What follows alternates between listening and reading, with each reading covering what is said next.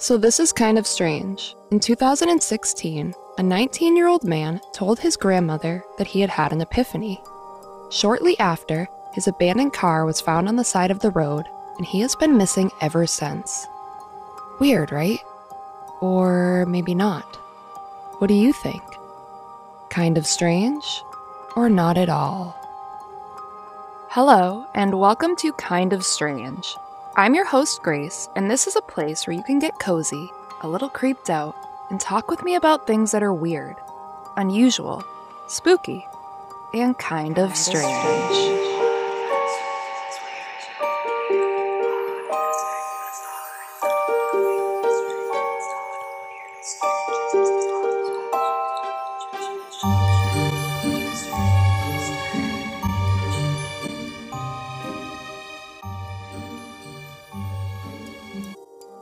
Welcome back to Kind of Strange. So the case that I'm going to be talking about today is definitely going to mess with your mind, or at least it messed with my mind.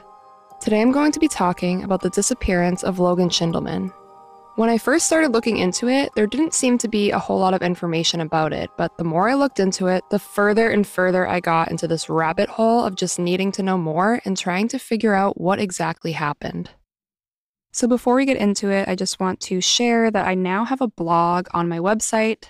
So what that means is I'll be posting a little bit of information about each episode, but there is a comment section below. So that way, if anybody has any thoughts about the episode, or for this episode, for instance, if you have any theories about what happened that you want to share, any questions, you can leave it right under the blog.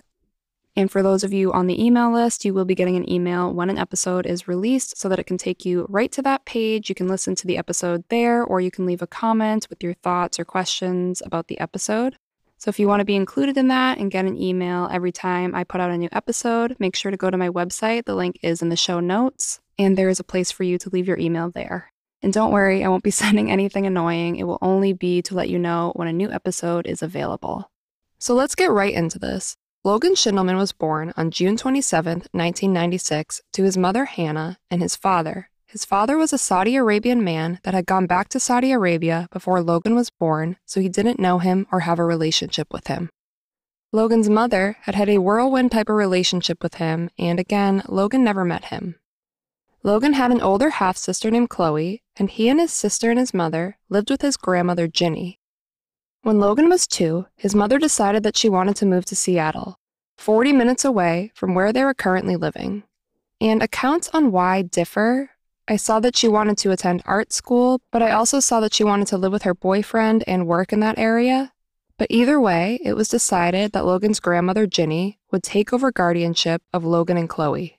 And Logan's mother Hannah agreed with this, and Ginny took over guardianship mostly for medical and decision-making reasons.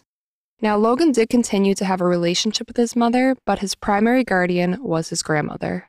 As a bit of a background, because this does come up, Ginny is a white woman who had Logan's mother with a black man. So Logan's mother is mixed race, and his father is Saudi Arabian, so Logan was mixed race, and he grew up in a mostly white family in the town of Tumwater, Washington, which is also predominantly white. Logan was known as being friendly and fun to be around. He was described as outgoing, funny, and somebody that was always willing to help others out. Some describe him as quiet and sensitive as well. He was well-liked, he loved to record funny videos of his friends, and his great-aunt Mary said that she didn't know a single person that didn't like him. Mary and her husband, Logan's Uncle Mike, said that Logan was always pleasant, and if they came to visit, he would open the door for them, give them a really nice greeting, ask them how they were, and tell them, come on in. And they said that in this way, he was unlike other kids his age, but it was a good thing. Logan did well in school, he got good grades, but he didn't always apply himself. He was very smart, but he didn't always do homework or study or things like that, because at the time, he didn't really need to. Because he was so smart, he could get by without always doing homework or studying. Logan played football in high school, and he was a star defensive back on his varsity team. He had a good group of friends for most of his high school years. For the most part, he didn't have any issues with being the only black student in his group of friends. A friend of his named Dakota was interviewed for a documentary on Logan, and this documentary is disappeared, and the specific episode is called Last Words. Dakota said that in their friend group, nobody ever treated Logan any differently. They never saw him any differently than the rest of the group. And he said Logan wasn't, quote, ever treated differently, ever, unquote. Ginny, again, that's Logan's grandmother, said the friend group was around 6 kids, and then there were other friends outside of that group that would hang around with them as well. And she said that everything between them was good until one day it wasn't. So again, by all accounts, Logan didn't have any issues fitting in, despite living in a predominantly white town and going to school with mostly white students. He had a good group of friends, and he wasn't treated differently, but there was an incident that took place towards the end of his senior year of high school. Logan was at a party. It sounds like it was some kind of outdoor party with a fire going, and there was a girl there that was making racist comments towards him. Ginny said that, quote, somebody was giving him a bad time about being black, unquote. And his great-aunt Mary said she, quote, heard that there were some racist slurs made towards Logan in a joking way, and he did not take it well, unquote. So apparently this girl at the party told him something along the lines of, because he was Saudi Arabian, he should be dancing around the fire and doing songs. And according to Ginny, she said other ignorant things. Logan found this very upsetting, to the point that he ended up calling Ginny to come pick him up from the party, which was very unlike him. Now, his friend Dakota that I mentioned said that none of Logan's good friends were at this party. He said that he wasn't there, and it doesn't sound like any of the friends in Logan's core friend group were there. But Ginny said that Logan told her that he felt like his friends were not there for him. He said he thought he had friends, but he didn't. So it sounds like when this girl was making these racist remarks towards Logan, nobody stuck up for him, and because of this, he was very hurt, as, he should be. And Ginny described that he started feeling very isolated after this. Dakota said that he heard about this incident through the grapevine, but again, he wasn't at the party, and he said he didn't actually know what happened. I was looking at a Reddit post of different thoughts about what may have happened to Logan and just people's, opinions. There were several people that said that they lived in that area of Washington where Logan lived, and they said that there's definitely racial issues going on in that area. It's a predominantly white area, and they said that there's definitely the potential that race could have been involved in some sort of way with Logan's disappearance, or that there could have been more racially based issues that Logan was dealing with, just due to the area that he lived in. So people were saying that that's definitely a potential, and that area does have its issues for sure. After this, with senior year coming to an end, Logan had been planning on attending Eastern Washington University. But as the school year ended and summer came, Logan started to pull away from his friends. Dakota said that he and the friend group didn't understand this because most of them had not been at the party and they weren't involved in the incident that had happened there. But Logan stopped getting together with them, he stopped talking to them, and he stopped responding to any of their messages. His great-uncle Mike had this to say, quote, at this point, I think Logan definitely was feeling a little lost, unquote. Logan's friends continued to try to reach out to him, and one friend said that it was really weird because they couldn't understand why he wasn't talking to them anymore. So Logan had plans to actually live with a friend while attending Eastern Washington University, and many people he knew were going to be going there. But at the last minute, he decided to attend Washington State University instead. So the school he was going to go to, Eastern Washington University, had a population of a little over 13,000 students, and Washington State University, where he ended up transferring to, had close to 30,000 students. And from the sounds of it, he really wouldn't know anyone there. Both schools were about 300 miles away from his home in Tumwater and about an hour away from one another. So he ended up graduating in 2014 and decided to start fresh at Washington State University. It seemed that this was because he preferred not to be around people he knew, and another thing that might have drawn him to the school is that it had a more diverse population. Again, even after going to school, his friends continued to try to message him, and they could see that he had opened the messages or read them, but he continued to not respond. Dakota said that it seemed that this was Logan's, quote, clean slate, unquote, and that he must have wanted to move on. He said that he thinks Logan did value his friendships, but that he had a lot going on behind the scenes that he didn't really know how to deal with. Ginny said that she and Logan did talk about it being kind of rash for him to stop talking to his friends, but she also said that his mind was made up, he wasn't going to change it, and he was really hurt. So, he started school at Washington State University, not really clear on what he wanted to major in or study, which is very typical for someone his age.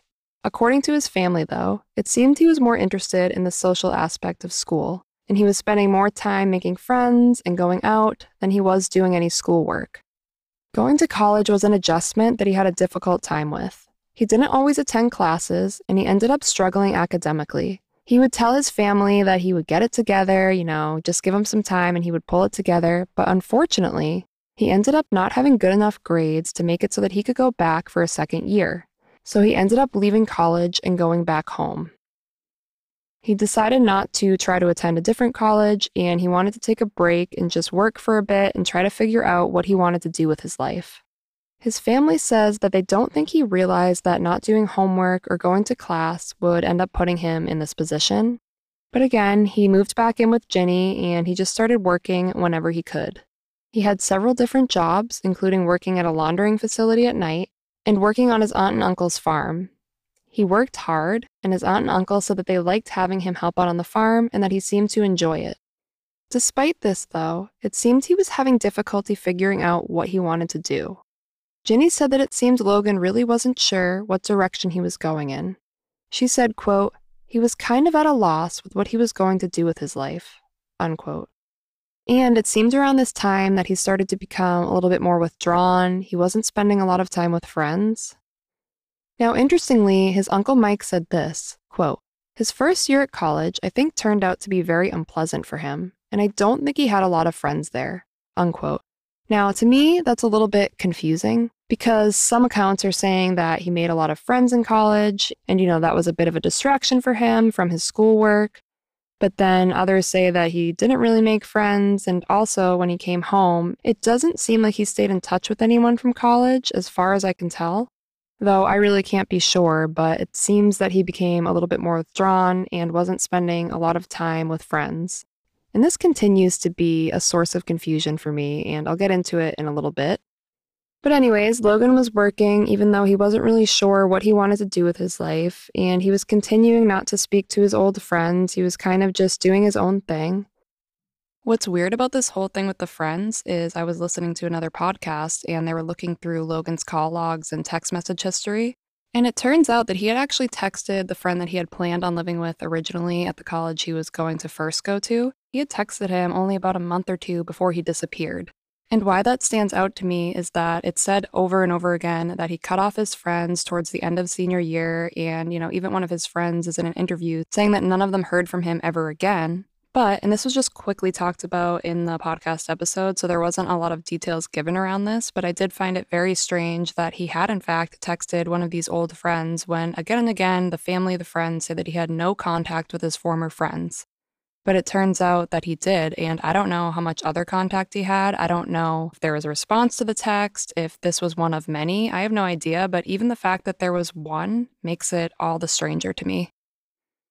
One of his old friends, named Alyssa, said that she actually saw him come into a place where she worked, and he had gone in there to turn in a job application.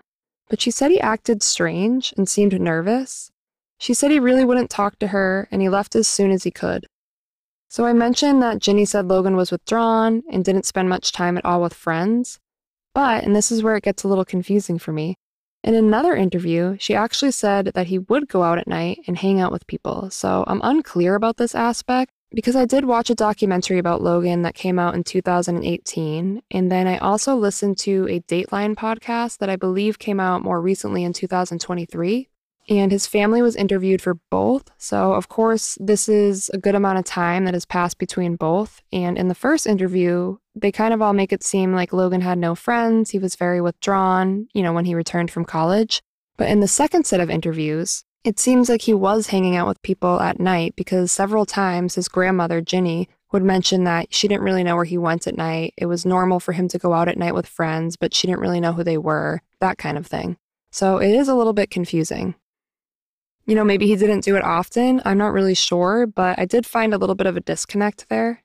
Regardless, though, Ginny said that she didn't meet any of his friends or coworkers from after he got back from college, but overall, he did spend a lot of time at home. She also said that he did meet friends online, but he hadn't met up with any of them. So mostly, he would work a lot, and he'd also spend a lot of time in his room. He'd go online, he'd play video games or watch TV. And at this time, Ginny became aware that he was seeming a little bit paranoid.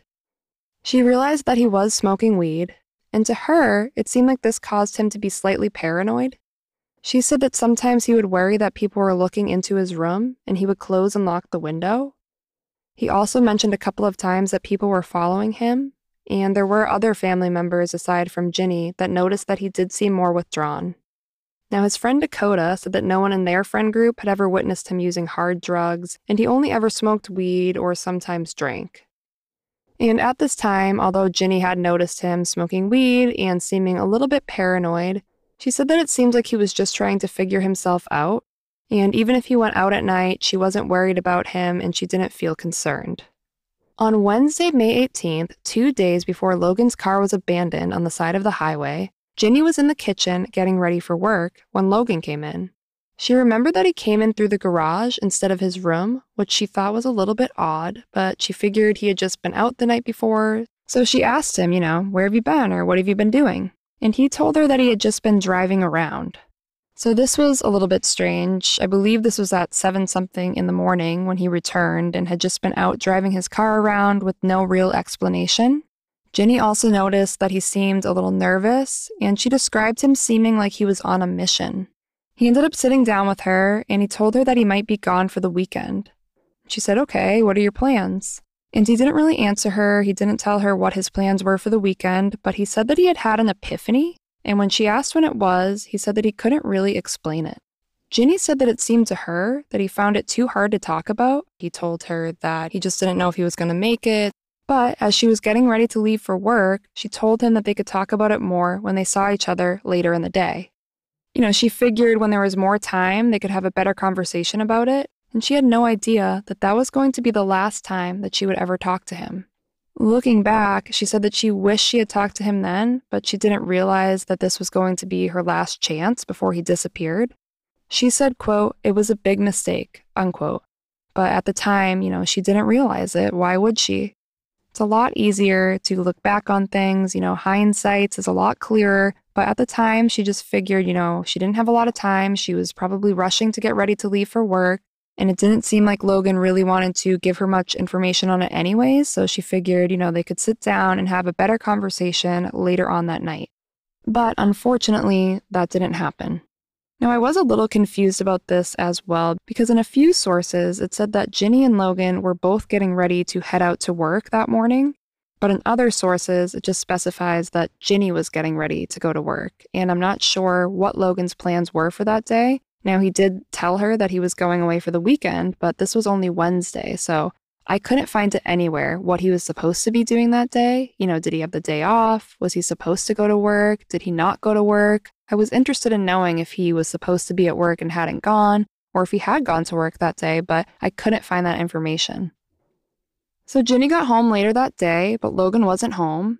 And it sounds like she wasn't really concerned yet that Logan wasn't there. This was something that she said that he did. She said that sometimes he would take off for, quote, long periods of time, unquote. Ginny wasn't too worried because, again, this wasn't unlike him. Although, like I said, in that first interview, it seems like it would have been unlike him, but maybe it just wasn't mentioned. So his grandmother did try to reach out to him a couple of times. So she texted him on Wednesday, letting him know. She said this, "I usually get texts and I get emails. If you need me for anything, I love you." And he replied to her later on in that afternoon. So he replied Wednesday at 4:23 p.m. and he said something along the lines of, thank you, and that he loved her too. So looking further into this, it turns out Logan did respond to a text to his mother. I believe this was on Wednesday, and he said, "I've been up and down, kind of all over. I love you too." So the next morning, on Thursday, Ginny realized that he hadn't come home and he still wasn't home. So she texted him and she said, "Didn't see you this morning. Are you okay?" And that was at 1:38 p.m. He never replied to that. And then she texted him later on that evening at 8:45 p.m. and she said, "Something wrong with your TV." So I guess when she returned home, Logan's TV had been moved out into one of the main living areas, one of the main rooms, and it had been unplugged, so it had been taken out of his room. It's unclear as to why. I'm not sure if the TV was broken, if somebody else had moved it. It's definitely strange, though. He did get a text from a man, and I'm not going to name his name here, but this was on Thursday, and the text said $75 half. and I believe that that was the last text message that he received. So his grandmother did end up checking a tracking app of his phone, which was on her phone, and it showed her that Logan's phone was in Olympia, Washington, near where his mom lived. So she figured he was visiting with her. Again, he and his mother did have a relationship with one another, so it wasn't uncommon for them to spend some time together. Now, the next day, Friday, so the last time she saw him was Wednesday, and now it's Friday, he still isn't home, and she still hasn't heard from him. And, she last thought on Thursday that he was visiting his mother in Olympia, but come Friday, she thinks it's strange that he would have spent the night there. I think he had occasionally, but for the most part, it was very unlike him to have spent the night at his mother's. In one interview, she said that he never stayed at his mother's, but in another interview, she said that it did happen once in a while. But she ended up reaching out to Logan's sister, Chloe, and she asked Chloe to call Logan's mom to see if he was there. And I'm not sure why she had Chloe call. Again, this is one of those things where different interviews, there's just different information. Originally, I thought she reached out to the mom, but it sounds like she had her granddaughter do it for her.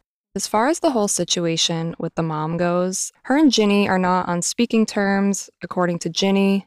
And maybe this isn't important, but I do think that it speaks a little bit to the dynamics within the family, because as we go further, you'll learn that there is some tension within the family. And that's why I am pointing some of this stuff out, because maybe it has something to do with his disappearance, or maybe it doesn't at all. But anyways, Ginny asked Chloe to call Logan's mother, so she did. But Logan's mother said that he wasn't there, and he had not been there at all. So his grandmother believes she had last seen Logan Wednesday, May 18th. And just to point out here, if you look into this case, you'll see all different dates of when Logan last was seen, whether that be the 18th, the 19th. Even Ginny herself says she thinks it was the 18th, but isn't actually certain. So looking further into this, Ginny had Chloe reach out to his mother, and his mother said something along the lines of she hadn't seen him in a day or two. So again, a lot of conflicting information, because originally it sounded like the mother hadn't seen him at all, he hadn't been over there, but by Friday, she said she hadn't seen him in a day or two, so who knows what that really means. It sounds like maybe she did see him either, Wednesday or Thursday, but again, I don't know. Apparently, Logan had been talking with her and Ginny just about wanting to move away, and he felt like his mother understood this side of him better, like he wanted to move somewhere else, which, in light of him disappearing, definitely makes it seem like, hey, did he leave? I guess the police actually said that this is one of the few cases where they felt like maybe it was possible that he did actually run away. But it's also just a normal thing that a 19-year-old that has just dropped out of college or not been able to go back to college is living back at home. It's a normal thing that a 19-year-old would be thinking about, that he wants to move away, he wants to have his own independence. So at this point, Ginny was definitely getting worried. But she remembered that Logan had told her that he was going to be away for the weekend. So Saturday morning came, and she called the Thurston County Police Department. But the office was closed, and at the time, she didn't feel like it was a situation that would require a 911 call. It didn't really seem like an emergency, and, some people might question this, but again, he was 19 years old, he was an adult, he had spent a year away, 300 miles away at college. He was responsible, he worked. Yes, he was a little bit withdrawn, but he had basically gotten kicked out of college and was trying to figure things out, so it made sense. He had also, moved away from his friend group at the end of high school, so maybe it just made sense to her that he wasn't being as social as he once was. So, again, her not thinking it's an emergency, she probably thought he was gone somewhere for the weekend. Now, I don't know if she thought he was gone with friends that she didn't know, or if she thought he was just gone by himself. I'm not really sure about all that.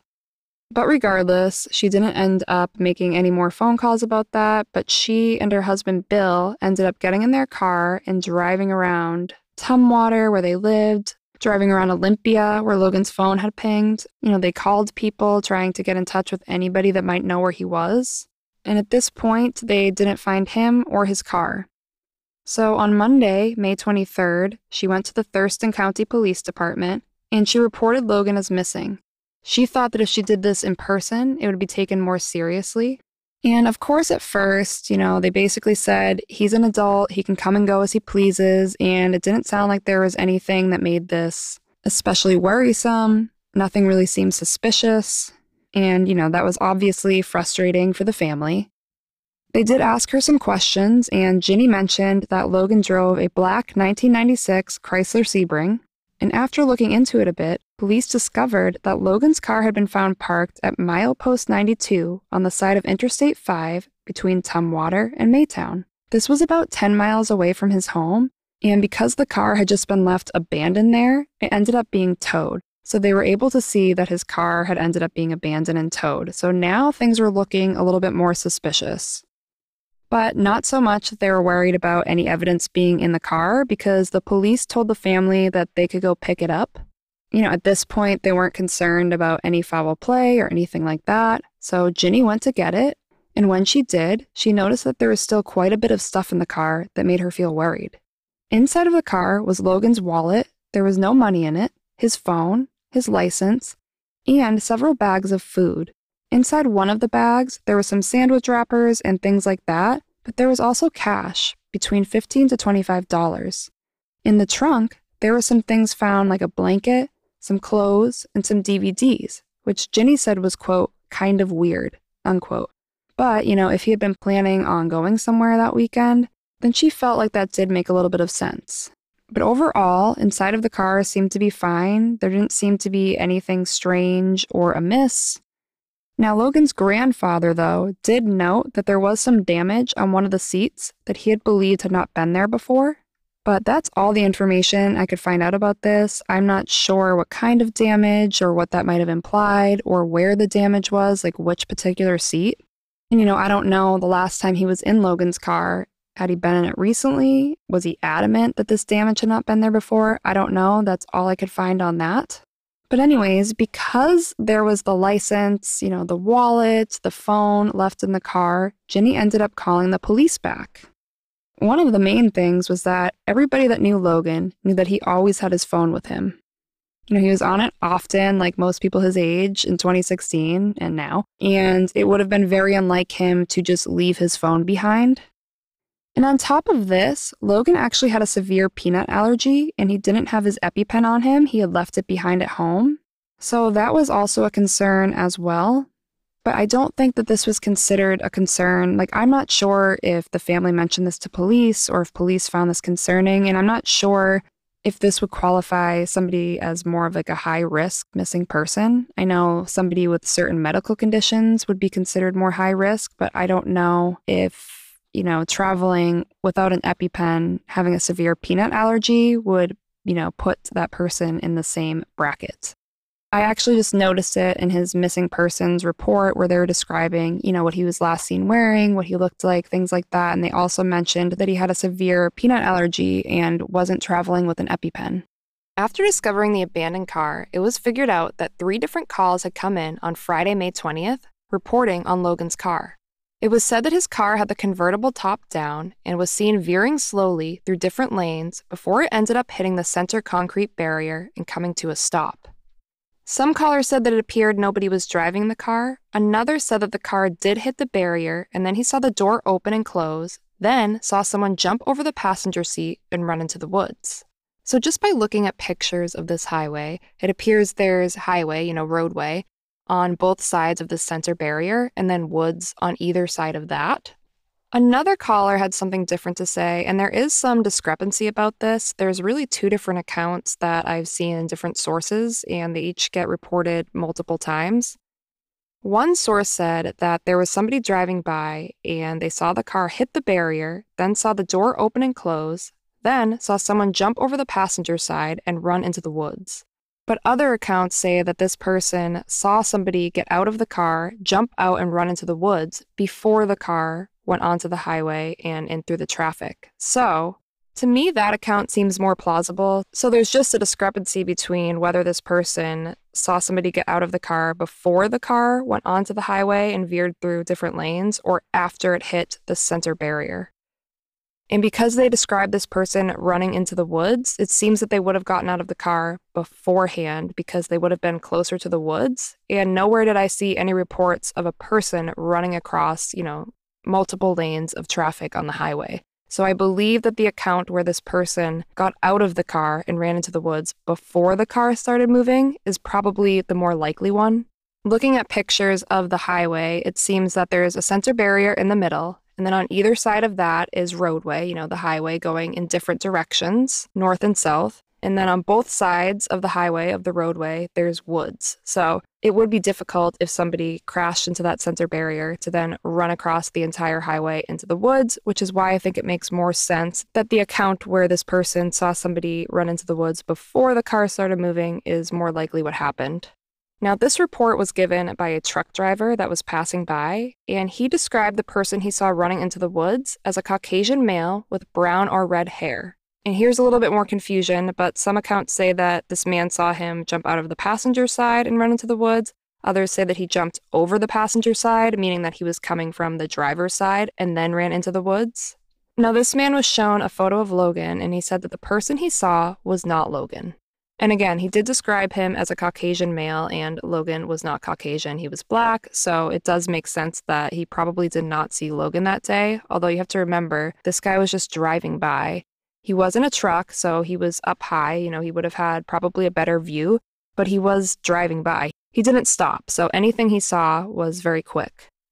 I don't know how true that is. It's very difficult to confirm, but I think that that makes sense. So if the sightings are correct, the truck driver sighting is correct, it sounds like somebody put the car in drive and then jumped out of it, ran into the woods, and the car made its way across multiple lanes of traffic before hitting that center barrier and stopping.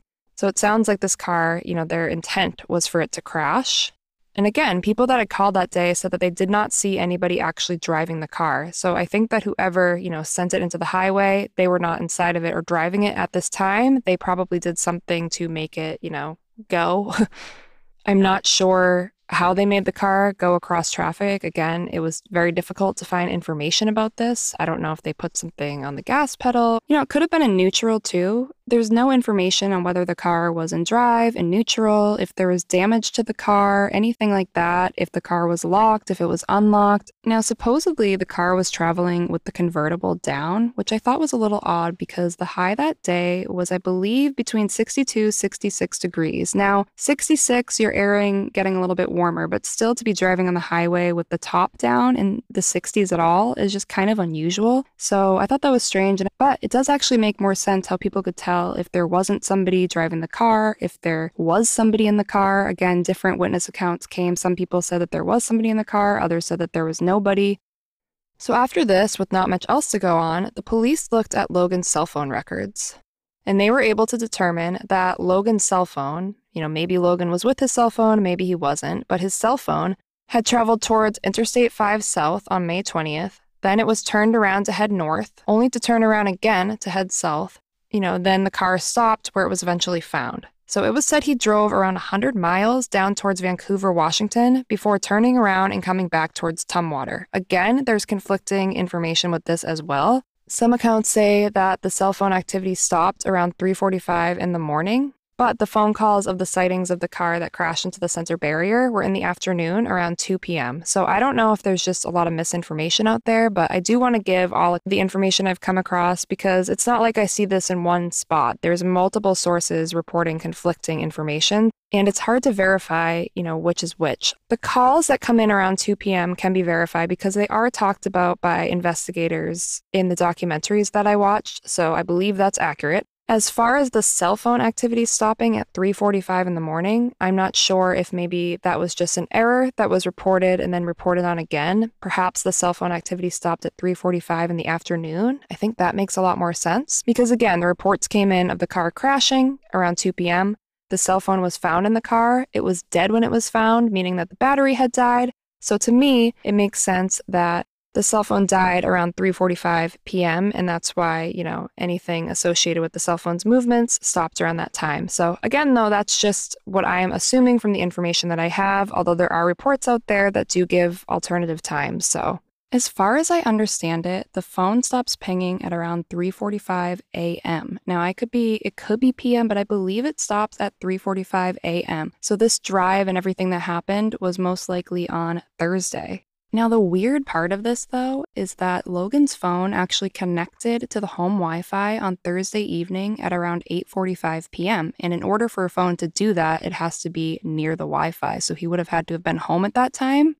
And then it sounds like he went on this drive where he, went down towards the Vancouver area, which again was 100 miles away. It wasn't exactly close. And then spent around 45 minutes there before coming back in the direction towards Tumwater. And again, we don't know that this was Logan that was doing this. It was just his phone. So that could mean a couple of things. He was just driving for fun. He was going down with the intention of possibly meeting the girl that he had been texting, or maybe this had nothing to do with her. Maybe he was going down there to buy weed or something. It's unclear. We don't know. But whatever he was doing there, or whatever the phone was doing there, it only really spent around 45 minutes as far as I can tell by different things that I've been researching, and then turned around and came back towards the Tumwater area. And then, again, this is a little confusing, but it seems like his phone dies around 3:45 a.m. on Friday. Now, I am going to touch back on the differences with the time of the car crash and all of that sort of stuff in a little bit, so just keep that in mind. So again, we do know that the cell phone, at least, did travel around 100 miles down towards Vancouver, Washington, before turning around and coming back towards Tumwater. Some accounts say that the car turned around multiple times, going south, north, and then south again, then north again. And other accounts make it sound like he just went down, or at least the cell phone in the car, went down towards Vancouver and then headed back towards Tumwater.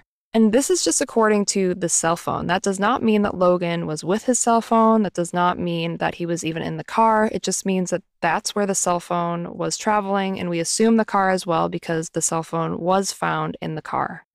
Or of course, was somebody else driving his car with his phone in it, which if somebody was driving his car with his phone in it, you have to wonder, if somebody did something to him, why not just get rid of the phone? Why keep the phone in the car?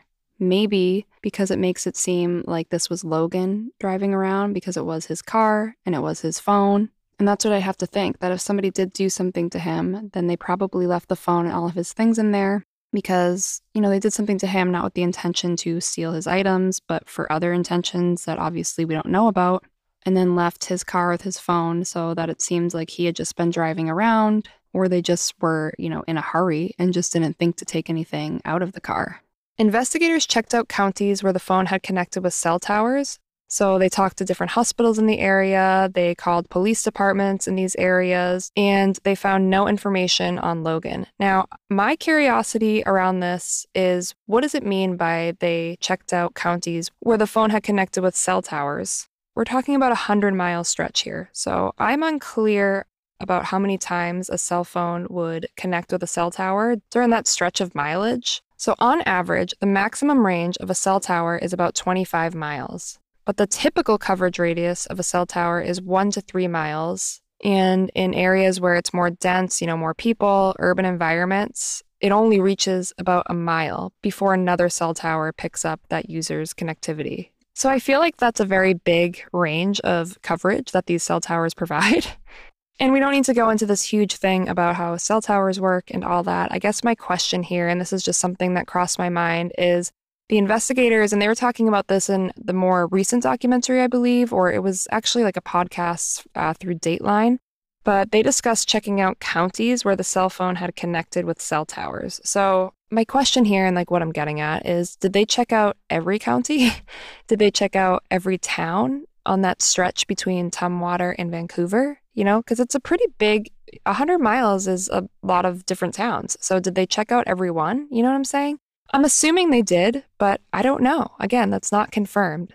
I ask this because he could have ended up anywhere in that stretch. He could have ended up anywhere outside of that stretch. But if we're, narrowing in our focus to this 100 miles between Vancouver and Tumwater, if they only checked certain areas, that would leave a lot of things left out and places that could have been missed where Logan could have ended up. So that's just my question. I don't want to go off too much on a tangent on this. If you know more about cell towers and that stuff, please reach out to me because I am curious about this, but I don't know if it's important or not. It crossed my mind, so I wanted to share it.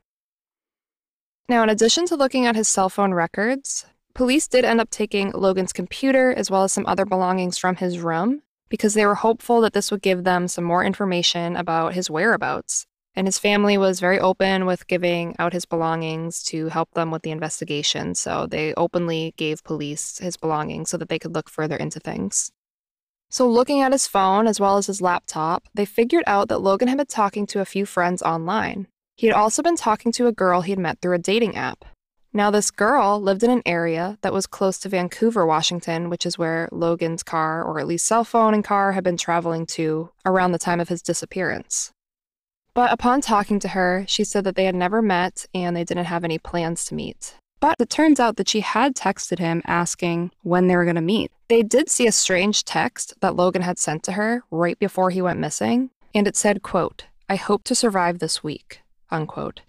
But he didn't give any explanation as to why, and she was unclear about what it meant or what the context was, so it does sound ominous, but it could really mean a lot of different things. I could see somebody saying that if they're working a lot of hours that week, if they have a lot on their plate that week and they're just tired or worn out or they have a lot to do.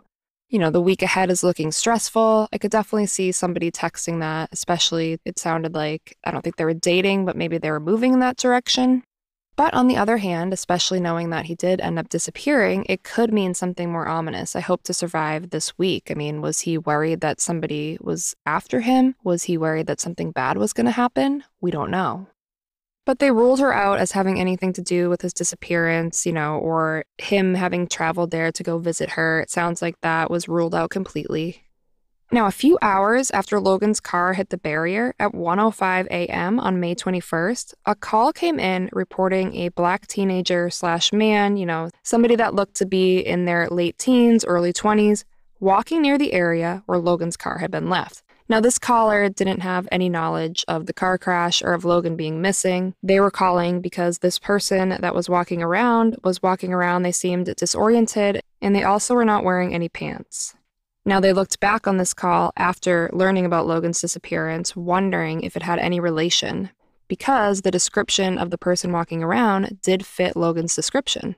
And this call came in, so we know his car crashed in the afternoon, and this call came in, in the early morning hours of the following day, so just several hours after his car had crashed. So it definitely could have had something to do with him. It could have been Logan. But that night when the call came in, teams were sent out and there was no one there, and they really aren't sure if that had anything to do with Logan. Now, Logan's grandmother, Ginny, did say that the area where this person was seen was in an area where there were a lot of crack houses, according to her, so a lot of drug use, meaning that, this could have been somebody that, was on drugs, and that's why they appeared disoriented, and it might have had nothing to do with Logan, but it could also mean that maybe Logan was more involved in drugs than his family or friends had thought. Or maybe this wasn't Logan at all. A search was organized by Logan's uncle, his uncle named Mike that we've been talking about. Now, he was a retired police officer, so he did have more knowledge in this area, and this is the same uncle that Logan had worked for on his farm. So he had the 2 miles surrounding the interstate searched, the interstate where they had found the abandoned car.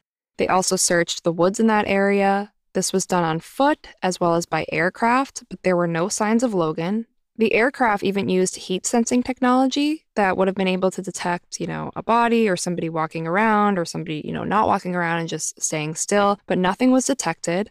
Different types of dogs were also used to search multiple areas, but they found nothing. His uncle, Mike, spoke to NBC News in June of 2016 and said, quote, "The area is extremely thick and brushy. I've spent hours out there searching myself. Canines were brought to search, and it's been covered extensively, but nothing has been found," unquote. Logan's family ended up hiring a private investigator to look into his disappearance, but there was really not a lot of information to go off of, so it made the search very difficult. And, Logan's car wasn't able to be searched for any potential evidence because it had been towed, it hadn't been processed by a crime lab, so there really was not a lot to go off of at all.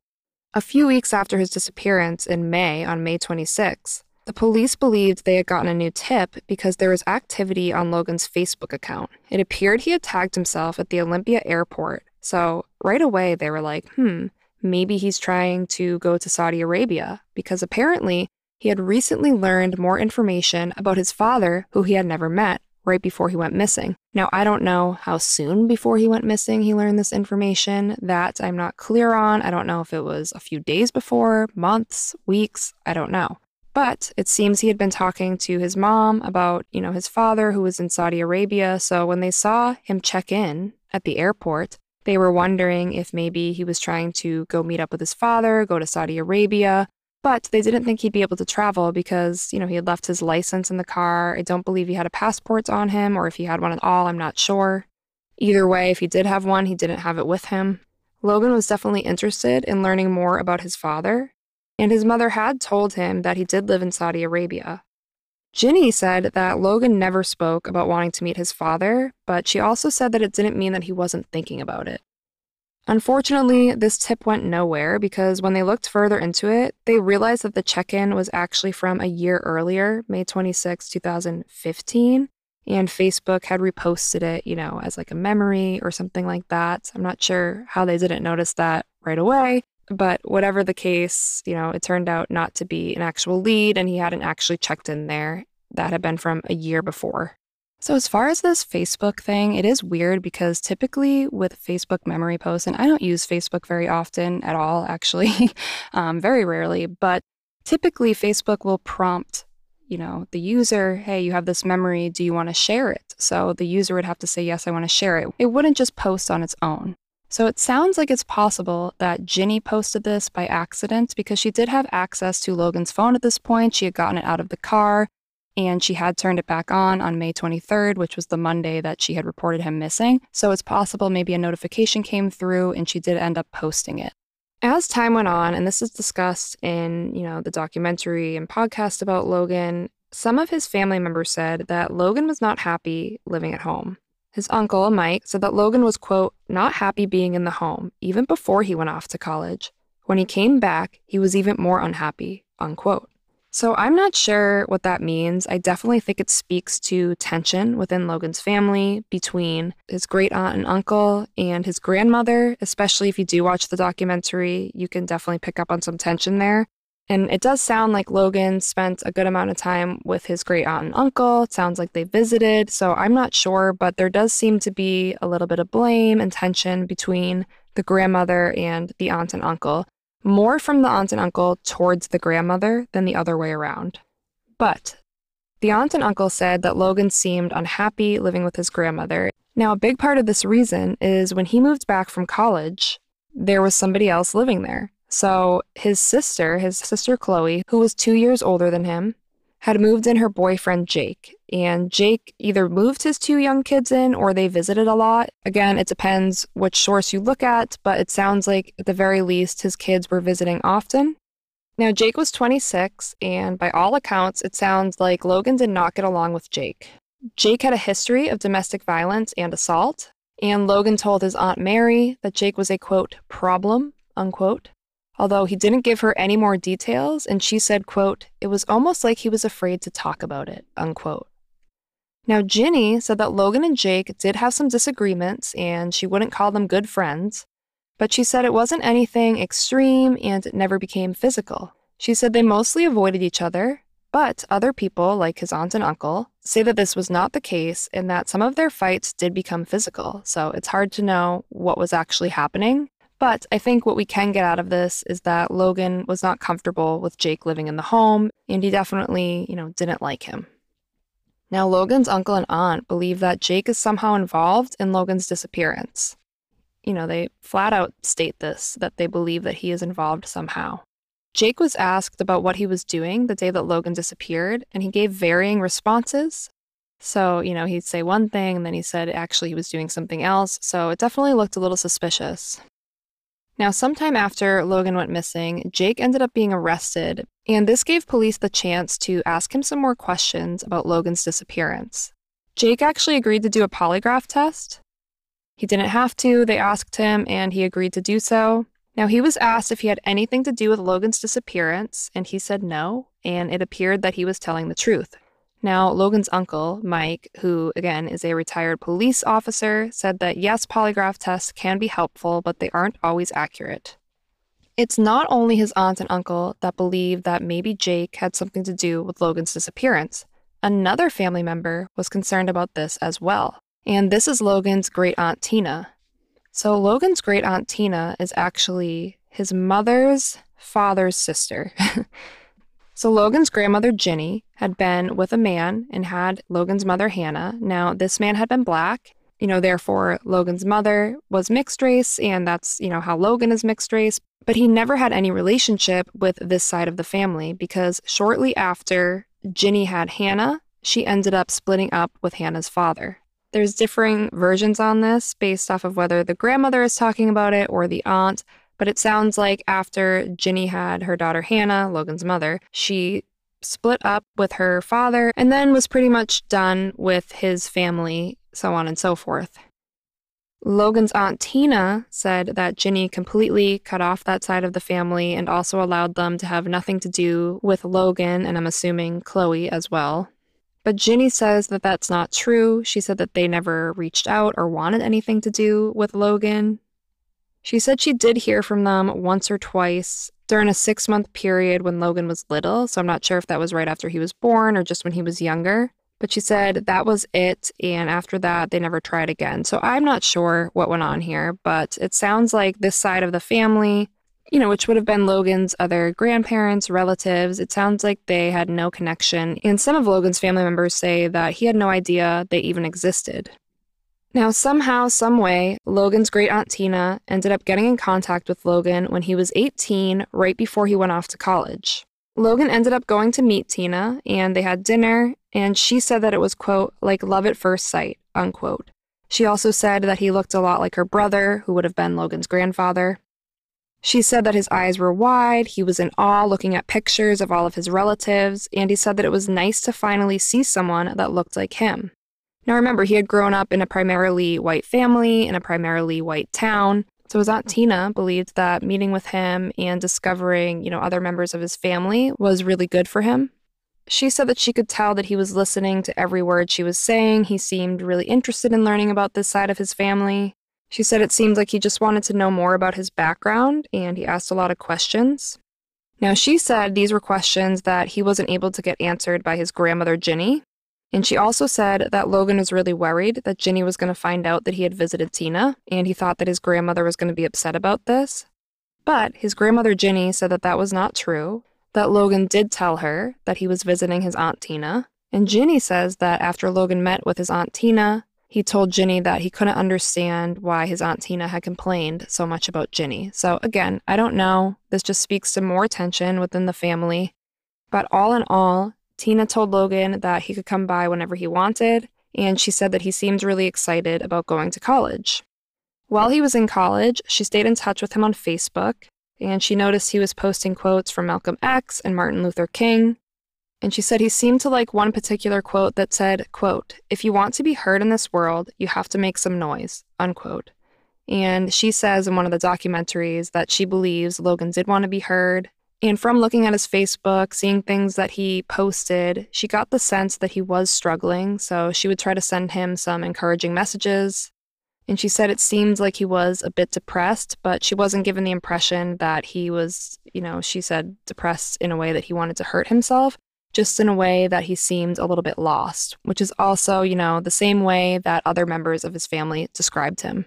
Now, Tina said that once he left college, he completely stopped talking to her. He didn't respond to her messages. She said she invited him for Thanksgiving and, would reach out to him from time to time, but she never heard back from him. Now, Tina says that she thinks Logan felt unsafe around Jake, so she also thinks that it's possible that he had something to do with Logan's disappearance. But again, Jake has been ruled out as a suspect or having anything to do with Logan's disappearance. Now, I'm not clear on why Tina thinks that he might have had something to do with it, because it sounds like the issue with Jake really stemmed after Logan left college and moved back home and was living with Jake in the house. And Tina was not speaking to Logan at that time, so I'm unclear about how she would have known he was having issues with him or anything like that. Or how she would be able to say that Logan felt unsafe around Jake, unless there's something I'm not understanding and he, had maybe been living there before Logan went to college. But from everything I researched, it sounds like Jake actually moved into the house in the summer of 2015. So I'm not sure how Tina would have known that Logan felt unsafe around Jake if he had stopped speaking to her once he was done with college. I don't know. Maybe he did say something. I'm not sure. Regardless, Tina also said that she hoped that maybe Logan was thinking that he just had to get away from, his family, from where he lived, and, have a new chance, start fresh. But that's just her hope. He didn't say anything to her along those lines. As far as Jake goes and the whole situation with Jake, I did listen to a lot of the Hide and Seek podcast, which is several episodes about Logan's disappearance, and the person that does this podcast actually had the case files available to him. So I definitely recommend checking out that podcast if you want some more detailed information about this disappearance that can't all be shared in one episode. But in that podcast, he interviews several family members. He talks to Ginny, he talks to Logan's Aunt Mary, and his Aunt Mary is actually the one that approached this podcaster and asked if they could do a season on Logan. But he was unable to talk to Logan's sister Chloe, and he was unable to talk to Jake, except for one occasion. He contacted him on the phone, but after that, he never really heard from him again. It's also said that when the private investigator was hired, he wanted to speak to Chloe and Jake as well, and, they wouldn't get back to him. So he went and spoke to Ginny at one point, and then later found out that Chloe and Jake had actually been there while he was talking to Ginny. So it's just odd. I mean, again, I'm not trying to judge anybody, but when trying to find somebody, it does seem strange that, people wouldn't want to speak to others, or maybe they just feel like they're being suspected and they don't want to talk to somebody about it because they don't appreciate that, because they're not involved at all. It's like you're kind of hard if they do, hard if they don't kind of situation. He also was not able to talk to Logan's mother, so definitely, again, just a lot of tension within the family, and I don't know if that has anything to do with anything, but it is kind of relevant because I do think it comes up a lot with this case. As far as Jake goes, he did lie about what he was doing on May 19th, so it's a little confusing because if you read about this anywhere, Logan was last seen by his grandmother on May 18th when they had the conversation where he told her that he just didn't know if he was going to make it and he had had an epiphany. And then by all accounts, it seems that after that, nobody hears from him again, but that's actually not the case. It sounds like he actually did come home later on the evening of May 18th, but his grandmother was already asleep. He came home really late at night. And then it sounds like his sister is actually the last one to see him on Thursday, and that's where they got the description of the outfit that he was wearing. So he actually did return home late on Wednesday evening and then left, as far as we know, Thursday at some point. Now let's talk about Jake for a bit because, Logan's aunt and uncle believe that he has something to do with Logan's disappearance, actually two of his aunts. And again, he was given a polygraph and he did pass it. But Logan's uncle, who is a former police officer, a sheriff, he says that they can be reliable, but they're not always 100%. Now, Jake originally said that on May 19th, he was working all day long. Come to find out, he actually wasn't working. And that was only found out when they ended up looking at text messages. And so then he changed his story, and he said that he was at a river with Logan's sister Chloe, just floating on the river, whatever that means. But strangely, his phone records show that him and Chloe were texting or calling that day, so it didn't really make sense that they would have been together. Another strange thing is the high that day was 62 degrees, so definitely a little strange to be floating on a river, but we don't know all the information. It's just odd that he wasn't truthful about that. Also really strange was that there was somebody that said that they had been dating Chloe after her brother disappeared, and she had told him one night that Jake had something to do with Logan's disappearance, but after that evening, she denied it and had nothing further to say about it, didn't want to talk about it again. Now, this person did know that there was a reward available for any information given about Logan's disappearance, so it's very possible that was the motivation for sharing this story, or it's possible that it's true. Again, we don't know the exact relationship between Logan and Jake. There was definitely arguments. Jake's kids were there on and off, and Ginny said that he wasn't very pleasant to live with. He didn't pay rent or contribute in any way, and the only reason they let him stay as long as they did is because Chloe was in college, and they just wanted him to stay until she was done college because they worried if they kicked him out before that she wouldn't finish college. But she did say that Logan avoided him, so clearly he didn't like the guy. Now, did they get into any physical altercations? We don't know. There's all sorts of different opinions on that one, depending on whether Jake's talking about it, the grandmother, the aunt and uncle. We just don't know. Now, the truck driver who had said that he had seen somebody jump out of the car before it went across the highway was actually shown a picture of Jake by a private investigator that was hired by Logan's aunt and uncle, and he said that it did look like the person that had jumped out of the car. But it's hard to say that that really means anything. That's a difficult thing to really say, oh yeah, that's definitely 100% factual for many reasons. So around a year later, on June 26, 2017, Logan's family launched a renewed effort to bring in new leads. So they put up posters, they posted on social media, And because of this, a woman actually called into the police and said that she had seen Logan's car on the freeway the day he went missing. Now, she had some interesting things to say. She said she had been heading to work in the morning, and she drove by a car that was parked on the right side of Interstate 5. She said that she saw two Caucasian males that were standing at the back of the car, along with another male who she said was Logan. Now, I'm guessing she said that she knew it was Logan because at this point there were pictures of him. She had seen, whether it was the flyers or the missing posters or on social media, she had seen a picture of him. And she thinks that he is one of the three men that she saw standing by his car.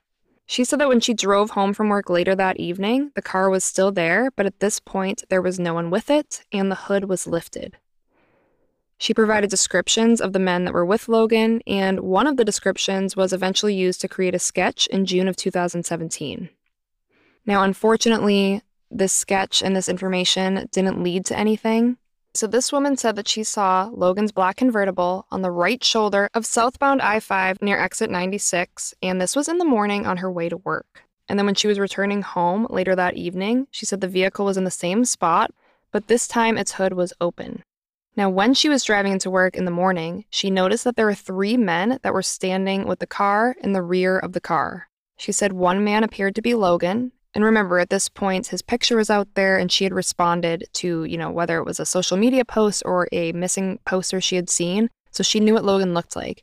And she said one of the people was him and the other two were two men. One of the men she described was white, 6 feet tall, very thin, with thin blonde hair that was in a bowl cut.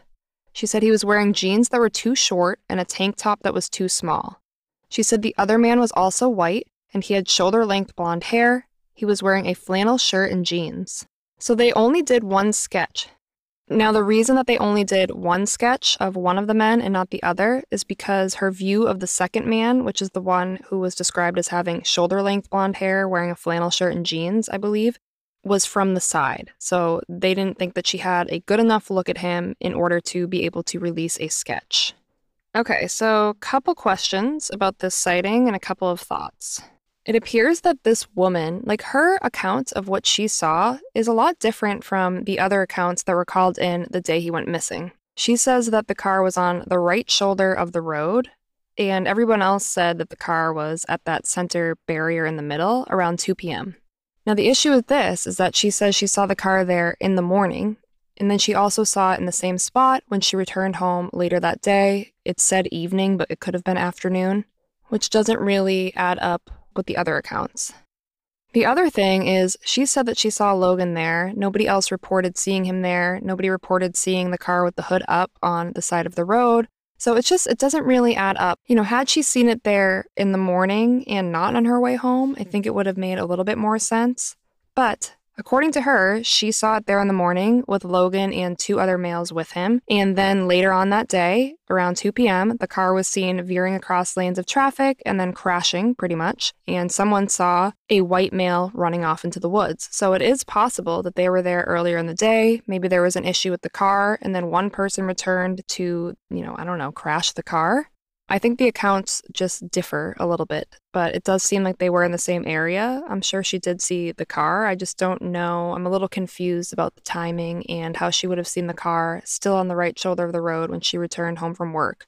Now, this witness, I was very confused about this, but I did some further digging, and this witness believes that she saw Logan's car on the right shoulder of the road on May 19th. So that would have been the Thursday before the reports came in of the car drifting towards the center median on Friday. So she says she saw the car there Thursday morning and then again when she returned home Thursday evening. Now, she was being interviewed for that Hide and Seek podcast, and she says that the reason she remembers it was that day, it was because it was somebody close to her's birthday. So she remembered it had been that day, or at least she thought so, because she remembered leaving work early and she thinks that she would have been doing that on this person's birthday. So I think with this whole report, maybe it's helpful. I don't know. With these witness reports, you just never know. It could have been somebody else's car. It could have been a totally different day. This was reported a year later, and this is what the sketch was based off of. So some people say that the sketch looks like Logan's friend that was in the disappeared episode, Dakota. I don't think it does at all. Other people say that the description of the other person that was with the Caucasian male that was sketched sounds like his friend. Again, I think that's really kind of reaching. And people seem to think he comes across as odd in his interview on that disappeared episode. Personally, I thought he seemed pretty nice. I mean, I don't know. It's hard to read people, but to me, he seemed pretty genuine in his interviews. So I don't know. I didn't think he seemed off or suspicious at all. Kind of just seems like a laid back, chill kind of guy.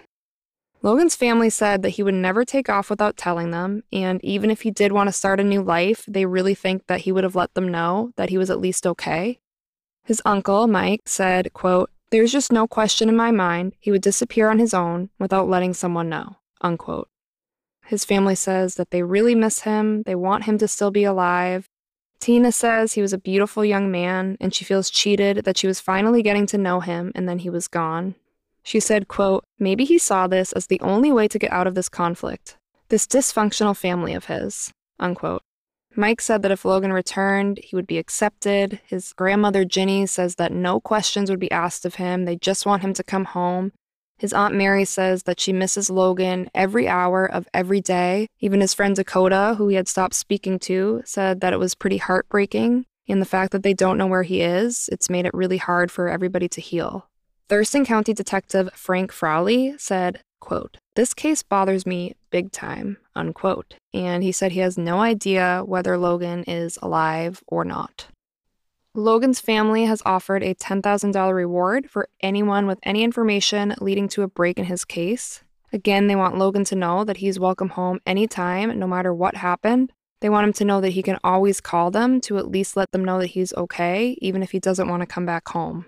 They've made a Facebook group called Logan Schiendelman is Missing, and his Aunt Mary and Uncle Mike ended up making rocks with volunteers that had information about Logan and his disappearance, as well as where people could go to get more information about him.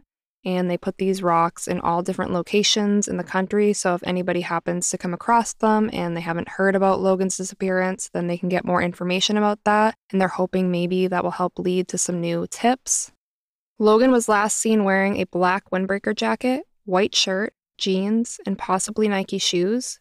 He was 5'11", around 160 pounds, with black hair and brown eyes when he was last seen at his home in Tumwater in 2016.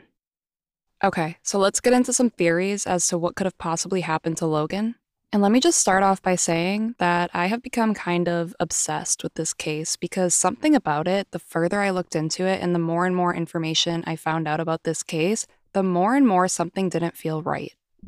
Part of that is just different information being spread, so you have different times that you see in different sources, but another big part of that is just the fact that I listened to several things. So I listened to 3 different things where family members of Logan were interviewed. That was the Disappeared episode in 2018, and then the Hide and Seek podcast that was in 2021, and then a different podcast through Dateline that came out in 2023. So going off of just those sources where the family is actually speaking, even within that, there's conflicting information. And how many times am I going to say the word conflicting in this episode? I apologize. But there is. I mean, certain things are said. For instance, Logan had no friends and was very withdrawn after college. But then in a different interview, Logan spent a lot of time out of the house with friends that, Ginny didn't know who they were. Well, which is it? Did he not have friends? Did he have friends? Or Logan's mother, it said that Ginny reached out to her and the mother said that she hadn't seen Logan at all. And then in a different interview, it said that Ginny doesn't speak to the mother, at least at the time of that interview, and had Chloe reach out to the mother, and she said that she hadn't seen Logan in a day or two. That's very different than she hadn't seen him at all. Did the mother see him during the stretch of time between May 18th, May 20th, or did she not? Logan didn't speak to any of his friends, and then it turns out that he had actually sent a text to at least one of them, and that's just a small bit of information that we know. So, and I'm talking about the friends from high school, did he speak to his friends or did he not? Logan was last seen on May 18th. No, actually, he was last seen on May 19th in the morning by his sister, but then again, his phone connected to the home Wi-Fi on the evening of May 19th, that Thursday. So when was the last time somebody actually saw Logan? His cell phone, when did it die? Did it die around 3:45 in the morning, or did it die closer to 3 in the afternoon? What was the exact time that the calls came in reporting the accident that the car had crashed into the center barrier? Was it 2 p.m.? Was it 3 p.m.? Did the witness who provided the information for the sketch that was put out in regards to Logan's case, did she see Logan's car on May 19th or May 20th? She says she thinks it's the 19th. It's reported that she saw it on the 20th. So which is it? Anyways, those are just a couple of different things that run through my mind. It's frustrating not to know certain information. And do I, as a random person just talking about this, need to know that information? No, I don't. But I just wonder if the general consensus around a lot of this information, as well as other stuff that we've talked about today too, is known by, the people investigating it, by the family.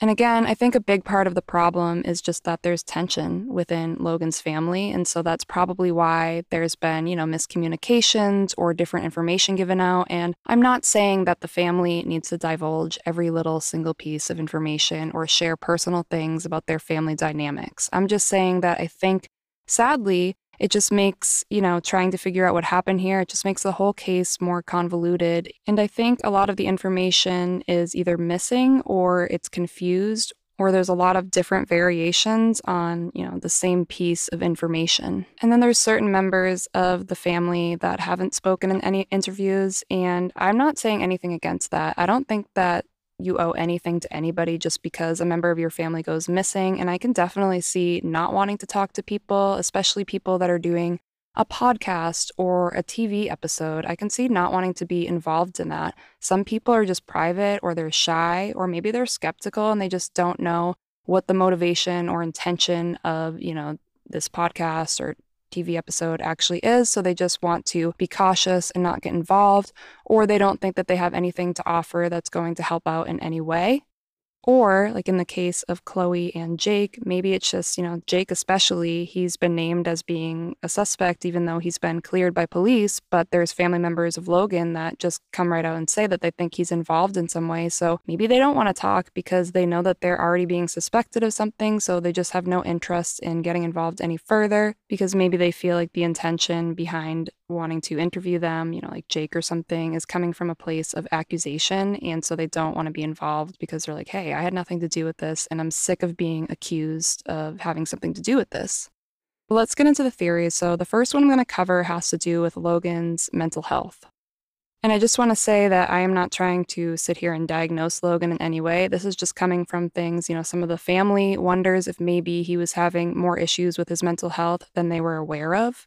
Schizophrenia, for instance, that is something that develops in males at Logan's age, late teens, early 20s. So it's very possible that that may have been something that he was struggling with. And I'm going to share some of the symptoms of early signs of schizophrenia with you. It does tend to come on slowly, and there's usually subtle signs that are kind of like warning signs, and there's a gradual decline in functioning. It's not something that typically comes on all at once and is very severe. It happens at a slower pace. A lot of times, family and friends will kind of know that something seems a little bit amiss, but they won't exactly be able to point to what. So some of these symptoms can be the person seeming a little bit more eccentric or unmotivated, emotionless. They might be more withdrawn and start to isolate themselves more. They can begin to neglect their appearance or abandon hobbies or show like a indifference towards life. If they're in school, their grades may change, or if they're at work, maybe they aren't showing up as much or they're showing up late. They can appear depressed, sometimes hostile, paranoid, or suspicious. Their sleep patterns may change. They may make odd or irrational statements or have kind of a strange way of speaking, which according to Ginny, Logan told her that he didn't know if he was going to make it. And I'm not sure if she, dug into that anymore and asked exactly what that meant. But what we know according to her is that he said he didn't know if he was going to make it and that he had also had an epiphany of some sort. So that, is a little bit odd. Maybe, maybe not. She never got the chance to talk with him further on that. There's also not really any information, at least as far as I'm aware, about Logan's biological father. So, schizophrenia may be something that runs in the family and it just wasn't known about because the family had no information about Logan's biological father. At least that's what it seems like. So let's say that this is the case, if we're looking at Logan possibly having schizophrenia, or maybe he doesn't have schizophrenia and he's just having other issues with his mental health, like depression or anything like that. It's possible that this led him to, A, do something erratic or something he wouldn't normally do, and maybe he got hurt because of that, and he just, I don't know, he hasn't been found. Or, unfortunately, it could mean that he chose to end his life, and it's possible that that happened, and again, he just hasn't been found. Or he just ended up in a bad situation, due to this, and again, we just don't know what happened from there. Theory number 2 would involve drugs. It's known that Logan smoked weed, and on occasion, it said that he drank. But we don't know that he did any hard drugs, so it seems unfair to say that, oh, well, maybe he did. But you never know, like maybe he did, and maybe he got involved with the wrong person. Maybe he was just smoking weed, but he still got involved with the wrong person, or something, went badly buying weed or something like that. Or if he was trying other drugs, again, Jenny doesn't know who he was spending all of his time with at night. Maybe something happened. He could have overdosed and been around friends who, decided to try to hide that fact. They didn't want to get in trouble. There was a man spotted walking, around an area where there was a lot of known drug use, and this man was described as being black. Now, the only reason that's relevant is it's because a couple of hours after Logan's car was found abandoned or, is said to have been crashed into that center median. And we also know that that area of Washington was predominantly white, but that doesn't mean anything. It's just, a thought. Could that have been Logan? I don't think it was. I think with many of these witness accounts, a lot of these people are just driving by. They could see anything, they could mistake somebody that's Caucasian for being black or black for being Caucasian just because they're driving by really quickly, based on what they're wearing, the time of day. Did they, was it nighttime? Could they really not see? But I do think that it is a theory that maybe something did happen with drugs. And this is something else I thought of because, Logan's car was abandoned. And as far as we know, nothing was stolen from it. But I just talked about this in this season, episode 1, in the case of Stephanie Hart-Grisel and Nick Kunzelman. They were shot and killed at a subway. And with that case, it was first assumed to be a robbery, but then they realized that no money had been stolen. And even if it had been, there wasn't a lot of money that was even able to be stolen. So one of the theories with that case is that it involved drugs. It was said that maybe the subway was selling drugs out of the store, and we don't need to get too into this, but a question I had during that episode was, maybe something was stolen out of the store. It's just that people didn't want to admit that it was there, like for instance, drugs or money related to drugs. Or people didn't know that it was there and it was stolen. So that makes it impossible to know if a motivation was that somebody wanted to steal drugs or drug-related money. Now, the same could be the case for Logan. Maybe he was traveling with more money than was found in his car related to drugs. Maybe he was traveling with drugs and somebody stole the drugs and he got harmed because of that. And just from everything I've researched and everything I've heard, I don't think that Logan was using hard drugs. I don't think that he was selling drugs, but you never know. It's a possibility he could have just met the wrong person, even if it was just somebody that he bought weed from. The next theory is that Logan just walked away from his life. Even his Aunt Tina, she said that maybe he just wanted a fresh start. His friend Dakota said something along those lines. We know that there's a lot of tension within the family, and I'm not saying that that's a reason, but it's very possible that maybe there was just a lot going on in his life. He had just gotten kicked out of college. He was living at home at the age of 19. He was struggling with his identity. We talked about this earlier, but there was an occasion when he was a senior in high school where somebody was being hateful towards him, even if they considered it a quote unquote, in a joking manner.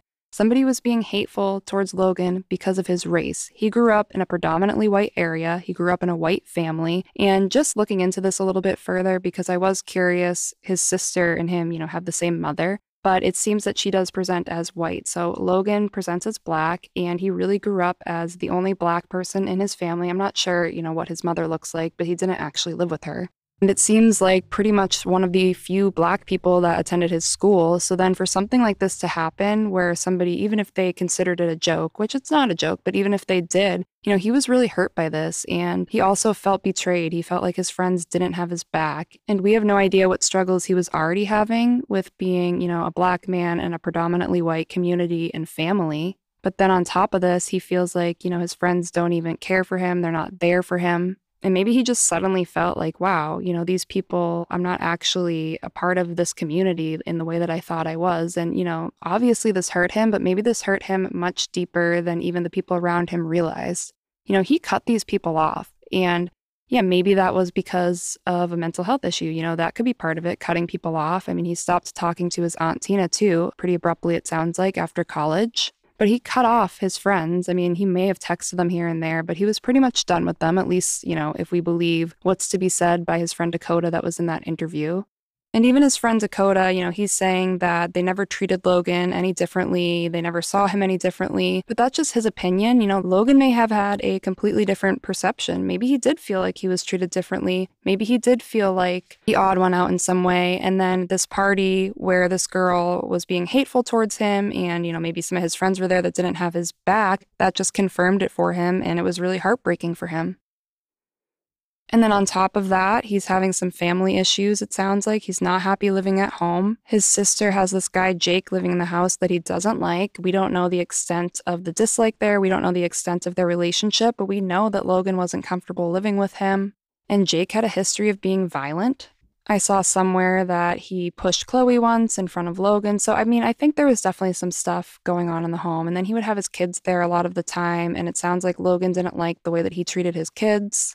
So I definitely believe that, I don't think Logan just avoided Jake all the time. I'm guessing there was definitely at least some arguments at the very least that happened between Logan and Jake. And I'm not saying Ginny's lying about this in any way. I'm just saying, she worked. She had her own life. And it's probable that if they did have these arguments, she just wasn't there to witness them. Logan told Ginny that he was going away for the weekend. He told her this on a Wednesday. Now, I don't know if that means, maybe Thursday and Friday is the weekend to him as well. But he basically, if he was planning on just leaving on his own, he would have set up some time that he was able to leave without anybody really worrying about where he was yet. He said he was going away, so that kind of gave him a little bit more leeway, time to work with. And yeah, he didn't have his phone or his license or anything like that, but if you were truly planning on, leaving your life and starting anew, you wouldn't bring your phone with you, you wouldn't bring your license. It's very possible that he had acquired a fake ID or a new phone. We don't know why he drove down to the Vancouver area if that was him. We don't know why he would have done that. Maybe he picked something up there. Maybe abandoning the car was all part of the plan. It was a way to create a distraction. Some people say that one of the witnesses described by the woman who said that she saw Logan, with his car on, maybe the 19th. Some people say that the descriptions, specifically of the witness that was not included in the sketch, actually sounds a lot like Logan's friend Dakota because he was featured in that episode of Disappeared, so people know what he looks like, and they say that it sounds like him. The man was described as having, I think, shoulder-length light hair, wearing a plaid shirt, and honestly, it could be him. I think that's reaching. I don't think that he was involved in any way. But let's say that he was involved. Let's say that the woman that saw, these two Caucasian men along with Logan, let's say that she really did see Logan that day and it really was him. Maybe Dakota was there. Maybe he was helping him start a new life. They had been friends for, it sounds like, most of their, childhood lives. So maybe Logan did reach out to him and say, hey, could you help me out? We never know. And of course, the family says that Logan wouldn't be gone for this long without at least reaching out to let them know he was okay.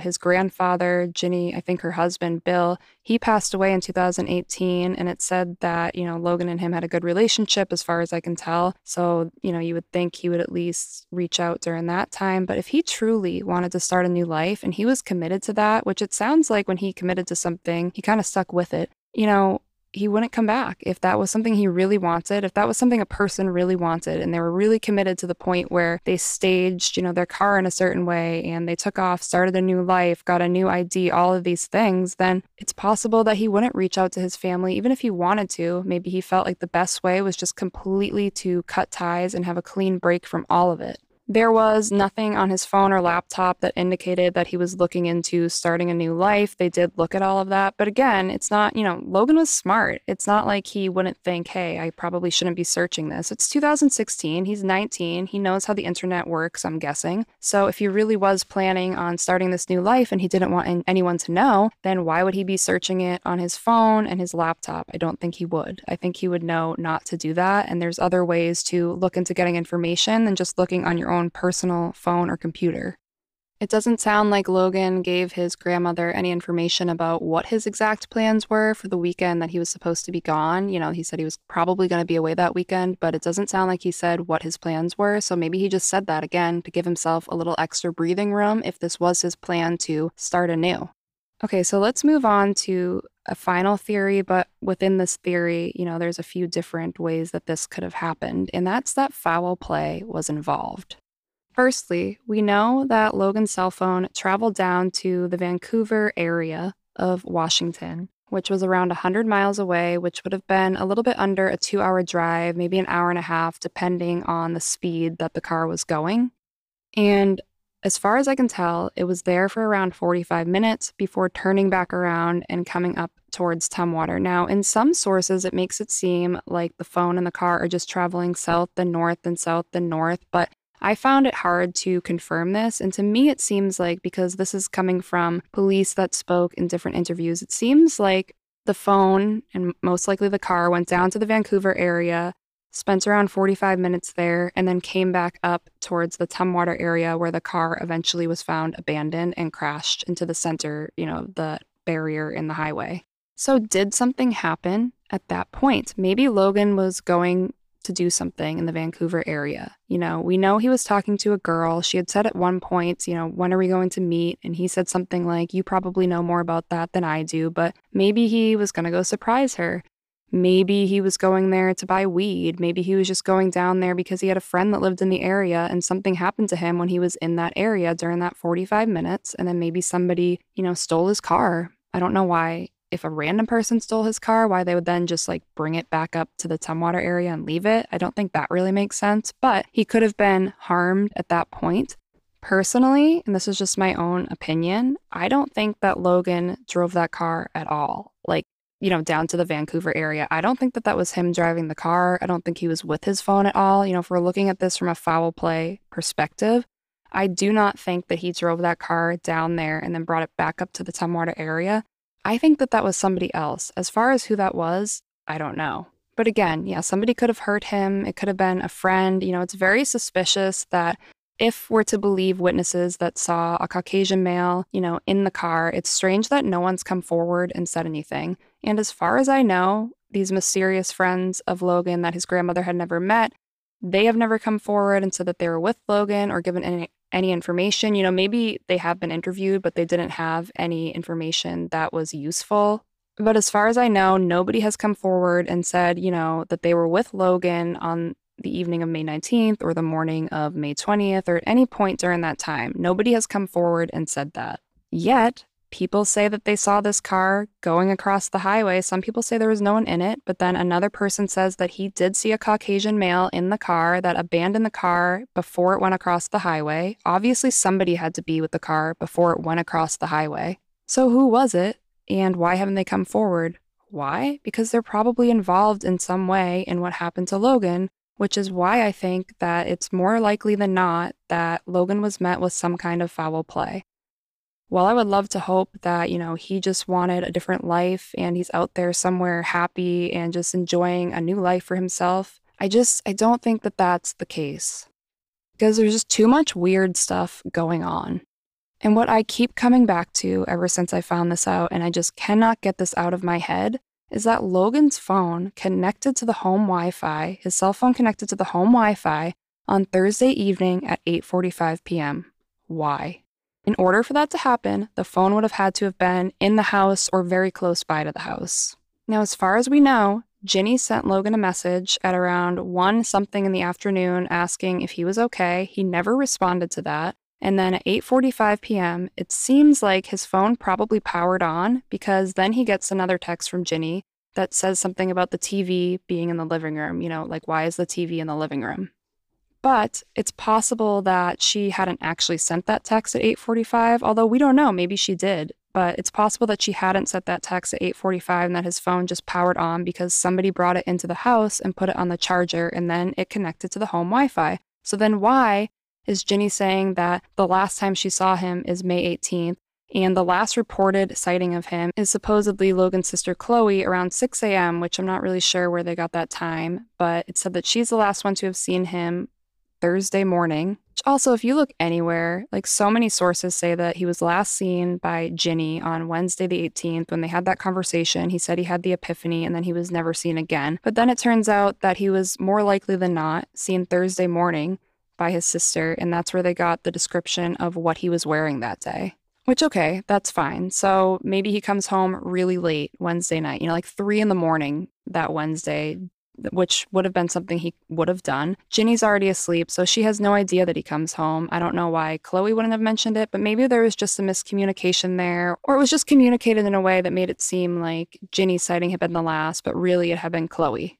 Because we have Ginny texting Logan on Thursday asking if he's okay, and I believe it also said like she hadn't seen him that morning, is he okay? So I don't think she saw him when he came home, which he most likely did on Wednesday evening. And to me, that makes sense. He's 19. He probably came in at some late hour. You know, she's his grandmother. She was probably in bed. She works in the morning. Okay, fine. Now, she gets home from work around 6 p.m. in the evening. So if Logan arrives home at around 8:45, and that doesn't even mean that he got home at 8:45, that's just when the phone most likely powered on. And it's when it connected to the home Wi-Fi. So yeah, it could have been that he stepped inside and the phone connected to the Wi-Fi, or it could have been that the phone was inside the house dead and then it was plugged in and connected to the Wi-Fi at 8:45 p.m. Now, I would assume that in a house with 4 other adults living in it, if Logan had been there at 8:45 p.m., somebody would have seen him. I don't think everybody would have been asleep, especially knowing that Ginny didn't even get home from work until 6 p.m. It seems unlikely that at 8:45 she would already have been in bed. Now, I don't know. Maybe she would have already been in bed at that time. But it's weird, right? Like, it's definitely strange that his phone connected. That's why I can't get it out of my head, because nobody admits to seeing him at that time. Okay, so then maybe nobody did see him. And how would that work? Well, that would mean that somebody else would have had to have his phone. Somebody would have had to have had Logan's phone, brought it into the house, maybe plugged it in, not thinking about the fact that it would connect to the Wi-Fi and give away the fact that it was there.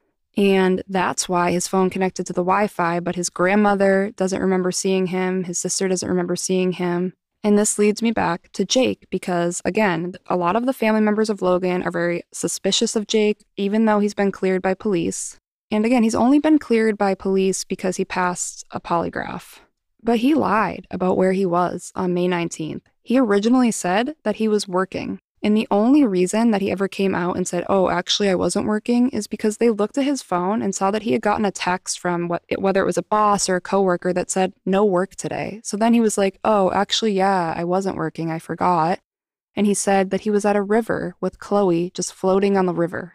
Okay, but there's 2 problems with that. According to his call logs, he called Chloe numerous times on Thursday. I'm talking a lot. I think over 37 times he called Chloe. All throughout the day, specific times he would call over and over again, but he called her many times, texted her many times. Why would he be doing that if he was with Chloe floating on a river? It doesn't make sense. Number 2, the high was 62 that day. That is not typically river floating weather. It's a little too cool for that. It's not something like people wouldn't typically go float on a river when it's only 62 degrees out. And again, he only said this after being caught in a lie about not having been at work. So how can you believe what he says now? Oh, I was actually at a river. Were you? And why does this matter? It matters because Logan's missing and because his phone connected to the house Wi-Fi, but nobody saw him at that time. So what if something happened during that time? During the day on May 19th, Logan's phone was not seen responding to any messages. You know, it was very quiet, which was unlike him. Logan was said to be on his phone often. So for him to just go for this long stretch of time not using his phone at all, you know, I don't know if he was at work that day, but I don't think he was supposed to be. I have no idea about that. That would be great information to know if he was supposed to work on Thursday or Wednesday, but I don't know that. But Logan had no activity really going on his phone until the phone connected to the Wi-Fi, and then a couple of messages came through, which he didn't respond to any of them. He didn't respond to his grandmother's messages that day.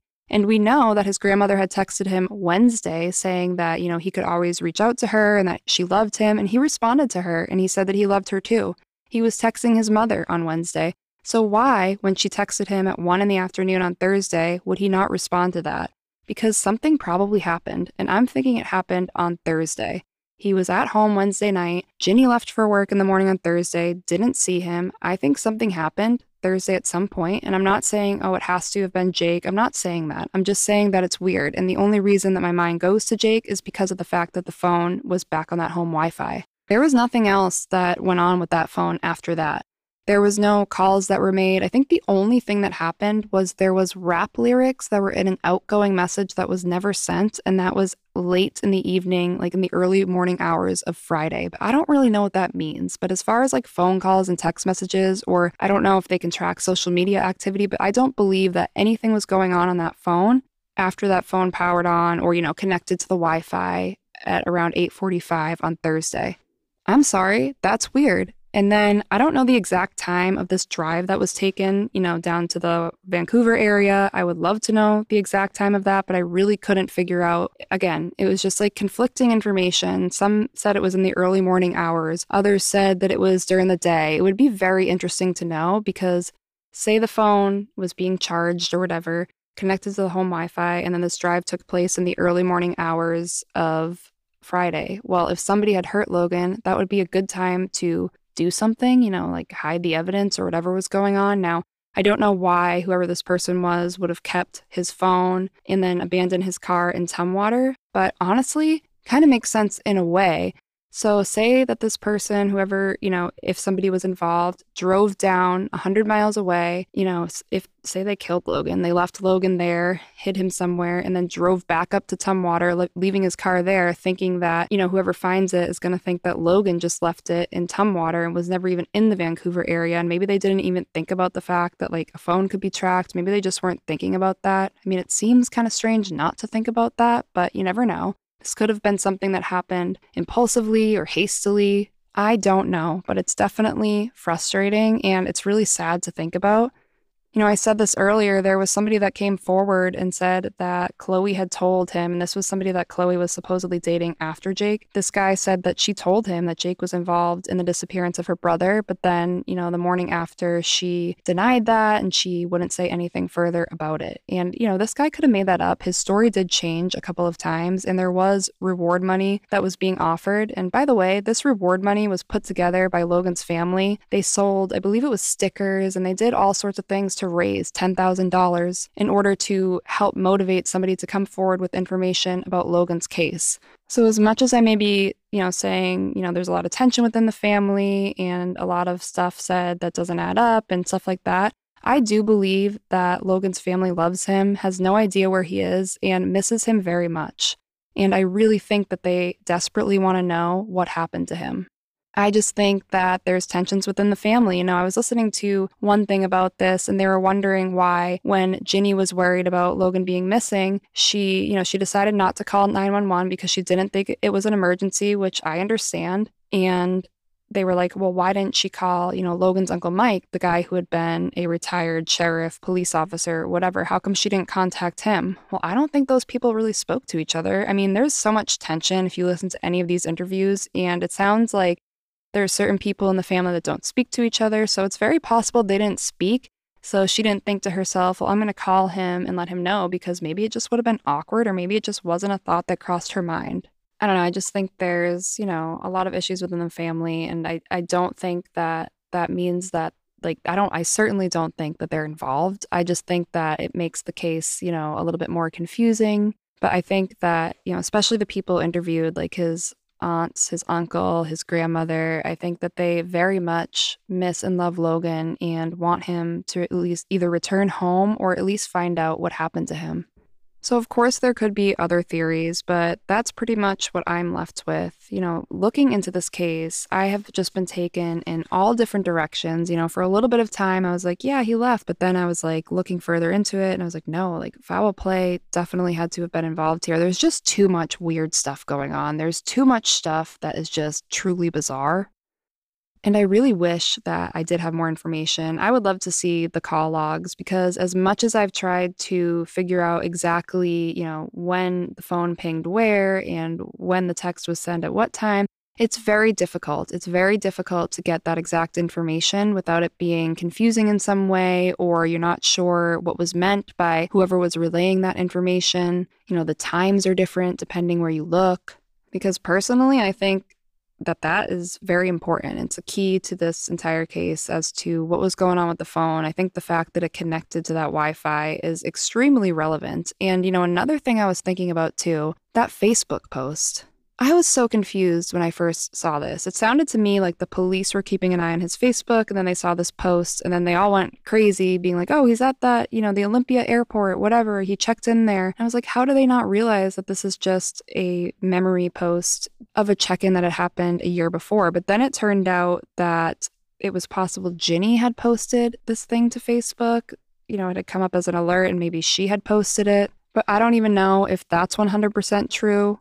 We know that Ginny did get possession of Logan's phone, and it was brought back into the house on May 23rd. That was the Monday that she reported him missing, as well as when she got his car and the items inside of his car. 3 days later, that Facebook post was posted. So, did somebody log into his account and do that? So some way, somehow, as far as what I know about Facebook, somebody would have had to have been on Logan's account to post that. It couldn't have been somebody from their own Facebook account. Somebody would have had to have been on his account. So that means either somebody logged in from wherever they were in the world, or somebody had access to his phone, which was sitting right inside of the house that he had lived in, and was also the same place where the phone had been connected to the Wi-Fi on Thursday evening, but nobody had seen Logan there with it. And maybe if somebody saw the phone there and maybe they saw the notification about it, they said, oh, maybe I'll post this because it will confuse the investigation more. And again, this is like pure speculation, obviously. But these are things that just come into my head the more I have looked into this case. And if there was more information out there clarifying, yes, Ginny 100% posted that on Facebook by accident, well then fine. Or actually they did see Logan in the house on Thursday evening. Again, fine. But because that information is not out there, and because, in all of like the interviews, especially the one on the Hide and Seek podcast, everybody just seemed confused about certain things, or like they didn't remember certain things. So it just makes it all the more strange. But with all of these theories, I think the one that makes the most sense is foul play, just because of the phone activity itself, knowing that Logan, not only did he use his phone a lot, but he was very proud of his car, according to Ginny. So she thinks it's very strange that he would have just left it abandoned if that was him that did it, even if he had planned on taking off. She finds that very odd behavior, and she thinks that whoever left the car at that center barrier was not Logan. And if it wasn't Logan, then I'm sorry, but I think foul play had to have been involved, or I guess there's the chance that somebody was just helping him set up an excuse, a distraction, so that he could go start a new life somewhere else, which again, I would hope that that would be the case. That would be great, but I don't think that that's the case. And I just want to say too, this was 2016, and this was the time when Black Lives Matter was really kicking off, and Logan was posting Malcolm X things on his Facebook and social media, Martin Luther King Jr. So I think his identity was definitely something that was playing on his mind. His Aunt Tina thinks that. And that definitely could have been a part of, either his mental health or part of wanting to leave on his own. I did try to look into events to see if there were any going on in the area, like Black Lives Matter events or anything regarding that, because again, there was a lot of stuff going on in 2016. Maybe that had been his plan for the weekend, but it doesn't seem like there was anything going on in his area on those dates. Ginny herself had even looked at UFO conventions to see if maybe there had been something like that. Now, I don't know if Logan was interested in UFOs or said anything about wanting to go to a UFO convention, or if she was just trying to think outside of the box. But even if he had gone to some kind of an event, it still doesn't explain where he is or what happened to him. Now, if you look into this case, there will be other disappearances and murders that might come up alongside of it as, coinciding with maybe this is related to Logan Schiendelman's disappearance. I'm not going to touch on any of those. I did look into them. Most of them have been resolved, and one thing that comes up is that a body was found and they were testing DNA, wondering if maybe that could be Logan. It wasn't. They concluded that that was somebody else, and all of these things I did look into, and they just don't seem related, so I didn't really think that it was necessary to share in this episode. But if you do know of something that does seem related, maybe I missed it, please feel free to let me know. Hopefully I've managed to cover everything. Again, this case, I feel like it's one that's really going to stick with me. Not that other ones don't, but something about this case just, I don't know. I really feel sad about the whole situation. I think Logan was probably dealing with things that, maybe people weren't aware of, but he just seemed like such a nice person. If you go look at his pictures, I don't know, there's just something about him, and it just makes me really sad to know that right now he's missing. Nobody knows what happened to him. Nobody knows if he's alive or if he's not. He has family members that love him, and they just really want to know, either what happened to him or they just really want him home. And it just makes me really sad, and I hope that one day this is figured out. Thank you so much for listening to this episode, and don't forget to go to the blog. Again, it is listed in my show notes. I really want to hear from you guys. I want to hear your thoughts on this episode, as well as any theories that you might have, anything you think I missed, or something I said that stuck out to you that maybe didn't stick out to me. But again, his family says that if he is out there somewhere, he's always welcome home, no questions asked. All they want is for him to be safe and for him to be happy, and they don't care if he just shows up at random. They will not judge him. They will be waiting there for him with open arms. And we can just hope that maybe one day that's going to happen. But again, thank you so much for listening to this episode.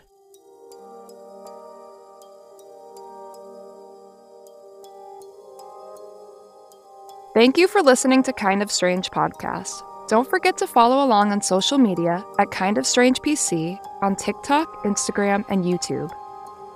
I would love it if you could rate this podcast and leave a review. All sources for this episode are listed on the Kind of Strange website. The link is provided in the show notes. Until next time, don't forget to keep a lookout for anything that might be a little weird, a bit odd, or kind of strange.